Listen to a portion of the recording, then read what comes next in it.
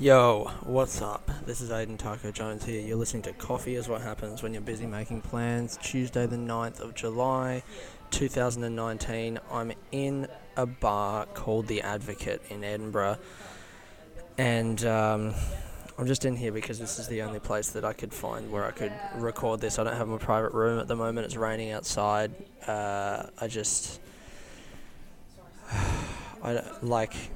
This bar. I walked in, right? Ideally I would record this in a cafe for obvious reasons, because the podcast is about me trying to find the perfect cafe, but I don't want to sit and talk to myself in the middle of a cafe filled with people. So I've come to a quiet place, and wouldn't you know it, the quietest place is the worst place. Isn't that crazy that no one's here? You would think that I would have thought that, when I came into the place and there's no one there, that I would assume that it's bad. But I assumed that it was going to be, decent. I walk up to the bar in this place, The Advocate, and I'm just like, I'm just looking for somewhere to sit down for half an hour, to be honest. Maybe can I get, a coffee or something? And she goes, oh, sorry, the coffee machine's completely broken. I was like, oh, can I get a tea? She's like, no. I was just like, guess I'll get a lemonade then. And she pours me not even a big lemonade, like a medium sized one. How big is this? It's in one of those Coca-Cola glasses. I don't know. It's like in between a half pint and a full pint, whatever you call that size. And she pours me the thing, £2.30, an insane price. I'm like, whoa, $2.30, and she just looks at me like, are you going to tap the card already? And her till was taking a while, and I was just like, oh man, this place is falling apart, trying to make a joke. She just stared back at me again. I was like, okay, cool. So I go and sit down, and I'm in the corner of this room. There's one other dude in the bar sitting at a table on the other side of the room, and I'm trying to amp myself up to record this podcast in what is still quite an intimidatingly quiet, cavernous space, And I hear from the other side of the wall, from where the bar is, behind this wall that I'm sitting near, some guy walk in and go, hey, do you mind? We're a pretty big group. We've got 14. And I'm like, oh, damn it. It's going to be full of people and I'm not going to be able to record in here. And the bartender just goes, are you going to be eating? And he's like, oh, some. And she says, well, we've only got one person on in the kitchen and we don't have any coffee or tea or spirits. She said they can't do spirits. And she's like, oh, and we can't do the ribs and we can't do this and this and this. It's hey, it's 1 p.m. on a Tuesday afternoon. It's raining outside. A group of 14 people comes to this bar and this chick convinced them to leave. She's just like, yeah, we can't do this and that from the menu. And I just hear the guy go, so where would you recommend? And I'm like, you're kidding me. Imagine if a fucking boss found out. I would be, imagine, the places that I've worked in, when it's quiet, I'm thinking of one particular place that I worked at in Melbourne a few years ago, one of the last cafes I worked in. The boss was desperate, would do anything to get the people to stay. If there was no one in his place, someone in there doing something, even if they're not buying anything. It looks busy. This chick did everything within her power to convince these people to leave, to the point where the guy asked for a recommendation on another place, and she goes, oh, I think you're going to have the same problem everywhere, to be honest. And it's like, no, what are you talking about? There are places... This is the capital city of a first world country, and you're telling someone that they can't get food at 1:20 in the afternoon. You're fucking... As much as I was happy with the result, I was furious with that. What a fucking idiot. Oh my God. I was feeling a little bit apprehensive to start this podcast because I knew that the first thing I would have to talk about was how bad this bar is and how fucking awful the service is. But after that, I'm like, it would be a good podcast if she kicked me out, to be honest. I wonder if I'd keep recording. Just holding my laptop in one hand and then the microphone in the other hand, and trying to juggle all my shit together while she's yelling at me, screaming at me to get out of the bar for disrespecting her. And I'm like, sorry, I'm actually recording a podcast at the moment. I don't want to. I'm trying to maintain the veracity of the recording, so I don't want to like stop and then pause, But I'm sorry for disrespecting your profession, man. This Edinburgh. I got into Edinburgh a couple of days ago. I did the Stand last night in Edinburgh. What a great club, man. Did the Red Raw there. I've got Glasgow tonight and Newcastle tomorrow night. I actually, so I was in London the week before. I was hanging out with a bunch of friends who I used to work, who actually were the people who I kind of started working in coffee with. I'm just getting this book out of my bag. So the people that my friends in London, they all come from the coffee shop that I worked at in London, and we went and had a nice dinner after my show on Friday night. It was crazy to think, someone mentioned it, I can't remember who, but someone, it was, I've never been so close to people that, I've worked in so many different cafes, and the people that you work with are just they're the people that you work, I never really keep in touch with people that I've worked with at places, and there's a few that I, will message or whatever, but these guys, they're, some of my closest friends, definitely the people that I always see when I go to London, and it really speaks to that cafe when I worked there. Department of Coffee and Social Affairs was the culture of the place was so amazing. I remember in the summer we used to go, I think Square Mile and Union and some of the other roasteries in London had a five-a-side football thing in the park every summer. There was a tournament every week. Teams would play each other. There were finals, and one year we won the final. It was amazing. And I don't know, just the whole coffee scene in London seemed to be very alive and exciting at the time, and there were all these connections happening. The people who started our cafe knew these other people from this roastery and this thing, and that five-a-side football tournament, soccer football, really kind of epitomized it, and I was meeting all these people from other shops, and we would all go back to Clemson and Sons roastery afterwards and drink and hang out. And every year that I've gone back there, that was 2015, 2016, and every year that I've gone back there since, it seems a little bit less of that. And I was in Edinburgh the other day, and I was reading, there's a magazine called Caffeine. It's an industry magazine for coffee in the UK, and they had a feature article, and it was the first 10 years of specialty coffee. 2009 was a turning point for specialty coffee in London, and in the decade since, it has become part of the fabric of the city. Phil Wayne talks to the people who were instrumental in launching the scene, and it's kind of that same kind of article, looking back with rose-tinted glasses, about what the scene was like in London 10 years ago, and the condition that start, with the economic crisis and everything. So the coffee being an industry where there's a very low barrier to entry, you don't need a lot of training to get into it, but it's a good steady income, and why that kind of started so many coffee shops, because people were looking for that money. And how 10 years on, my friends when I was in London started, I every year I go back and I ask them, how's the scene going? And the first year I went back, there was the company that I had worked for had kind of started to fall apart, and then in the years since, every time I go back, they seem more disconnected, and the central London is just full of big chains and stuff now, and there's no community around it. They even said last year the London Coffee Festival, which used to be free for people in the industry, and it was so much fun, and last year it was, you had to pay, everyone had to pay, and it was kind of dead and lifeless, and even reading through this article in Caffeine, they kind of said the same thing. The London Coffee Festival they said it was a bit dead, and they were kind of I don't know. It almost feels like in London it's gotten too big. I want to speak to some more people is what I need to do. I've also, by the way, realised with this podcast that what I need to do is be having guests on rather than trying to tell these stories secondhand. It's been a real journey. It's been a real journey figuring out what I need to do here.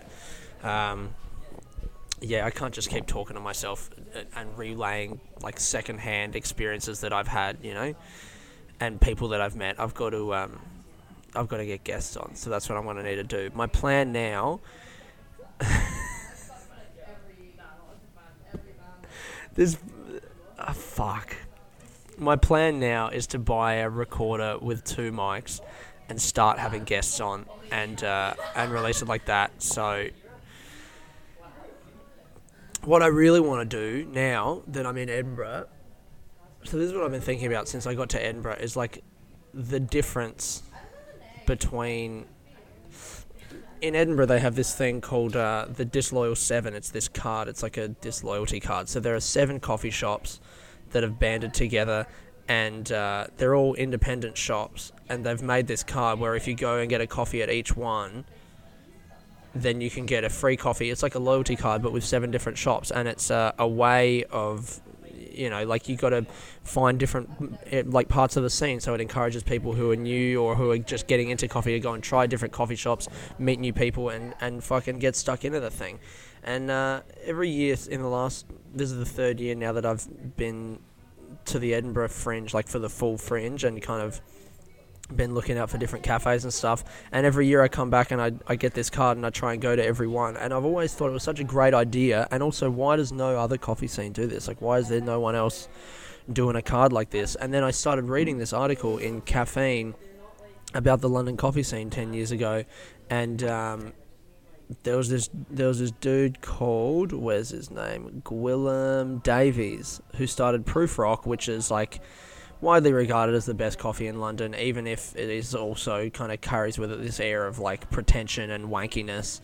I know times that I've been in there and it feels more like they're telling me that I'm enjoying it rather than actually letting me enjoy it. The coffee is very good, but they're very like aggressive in like telling you about the TDS levels and the fucking all the like, do you know what I mean, like the chemistry and stuff that I don't give a fuck about the coffee, when all I want is just an experience and the flavor, but they're very militant about like this is why it's good and these are the reasons chemically why we have to do it like this and this and if you don't taste it like that then you're wrong, the coffee's not wrong. But the reason it got that reputation is because when it started, it was run by a bunch of really passionate people, and this guy Gwilym Davies, who started it, used to, as I was reading in Caffeine, I saw apparently he used to have a disloyalty card for customers at Prufrock to encourage them to go out and try a bunch of the other cafes in London, which is so sick. And there is no way that would happen now because the London coffee scene has gotten so big, but Edinburgh is like the size of the city, is at a level where this thing can still exist. And I went to Fortitude, which is probably my favourite cafe in the city. It's the one that I always kind of... I generally spend the most time at Brew Lab because that's near where I stay. But Fortitude is just like so small. It's never expanded in the time that I've been here. It's just great. It's always full. It's a great vibe. It's big enough that you could call out to someone from the other side of the cafe and they would hear you, And I went in and I asked them about the card, and they gave me the name of the dude who designed the card. They told me a little bit about what they know about it, because I wanted to know, like, what's the history of this? Who started it? Why is it here? And they actually told me that the people who started it were this cafe Filament on Clark Street, down, like, kind of past the Meadows, a little bit out from the centre. And Filament has just closed in the last year. It was here when I was here last year, and in that intervening 12 months, it's closed. I don't know. That made me a little bit sad. Anyway, I don't know that it matters, really. Places close, people move on, things change. But I want to fucking talk to the person who made this car because I think it's a really cool idea. Oh, god damn it, man. I don't feel good today. I'm frustrated that there's nowhere private that I can record this. Sometimes this podcast is, like, sometimes I'm really looking forward to it. I feel like I've got a lot to say in a week. I feel like there's heaps that I've done that I'm excited about. And then some weeks, the Tuesday deadline just fucking looms like a guillotine hanging over my head. Like, I know I've got to sit down on Tuesday and do this thing because I made a commitment to myself. And I knew going into this, I tried to think about it through the week, and I knew that I wasn't going to fucking have shit to say this week. Last night I went clubbing.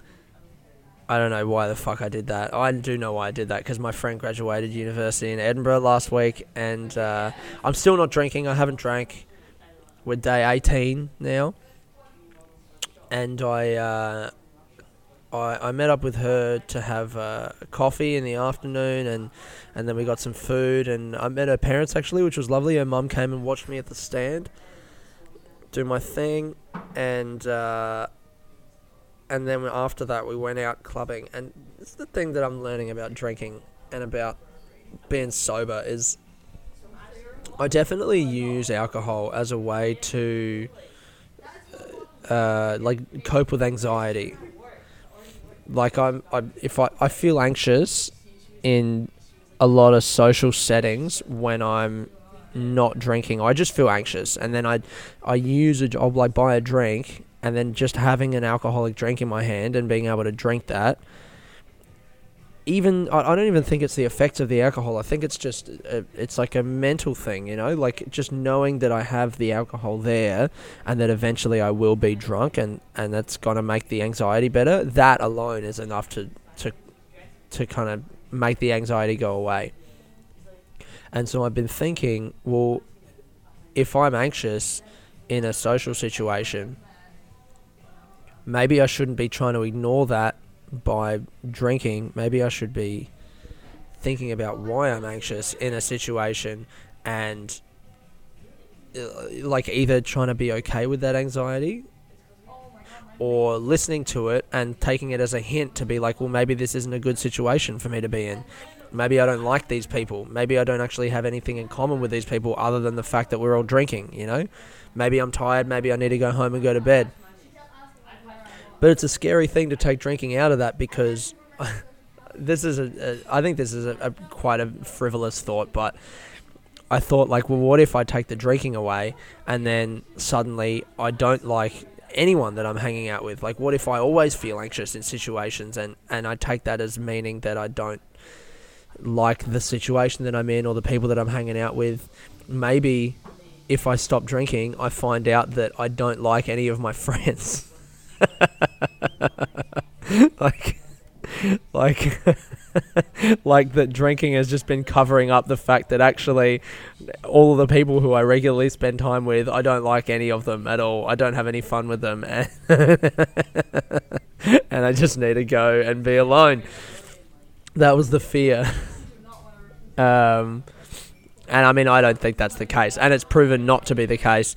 But last night was one of those nights where I think drinking would have covered up the fact that I didn't really need to be. Like, after the show, I went to a bar with my friend Chelsea, and met a bunch of her friends, and they'd all, people had graduated. Like a bunch of the people there had just graduated from uni, and then they were all going clubbing, and I was like, yeah, I'll come clubbing, whatever. And I fucking come out to the club, and everyone's just dancing, and they're all celebrating because they just finished uni, and they're like, like they've got like bottles of champagne and they're passing those around, and I'm just like, I don't want to drink. I do want to be a part of this, like I want to be a part of a fun thing, but I don't want to drink.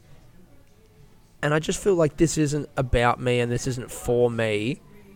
Like, this isn't my night, Like, I didn't know anyone there except my friend. And, like, I spoke to a few of our friends, and it was very nice. They were lovely. The people that I spoke to were awesome. But I couldn't help but feel like this isn't for me. And if I'd started drinking to cover up that anxiety, I would have just, the only way that I would have enjoyed that night and felt, like, completely at ease there, I think, is, like, if I'd gone in knowing more people, which, of course, then it's just a night out with my friends. Or if I had drank enough to forget about the fact that I didn't fit in there, in which case I would have just been like a drunk person hanging out with a bunch of people I don't know. And I don't want to be in either of those situations, so I'm glad that I didn't drink, so I could, I had fun dancing for a while, but then at about 1:30, I was like, I'm done here. Like, I don't need to do anything else here. Why don't I just go home? Of course. I can just go home. That's an option that's available to me. And then waking up in the morning and being oh my god, so good. That's a point where it's like, it's good that I didn't drink, because if I did drink, I would have just been a drunk person, potentially ruining a bunch of people's fucking nights. Why would I want to do that? Why would I want to forget? I've made my point. I've definitely made my point. Anyway, I don't know. I think I'm going to fucking cut this one short, man. The pub has still not filled up. There's 2 more people in here who walked in when I got here. The lady from the bar is like walking around near me. I need to get the fuck out of here. Why the fuck am I here? This has been Aiden Taco Jones. Coffee is what happens when you're busy making plans. Bye.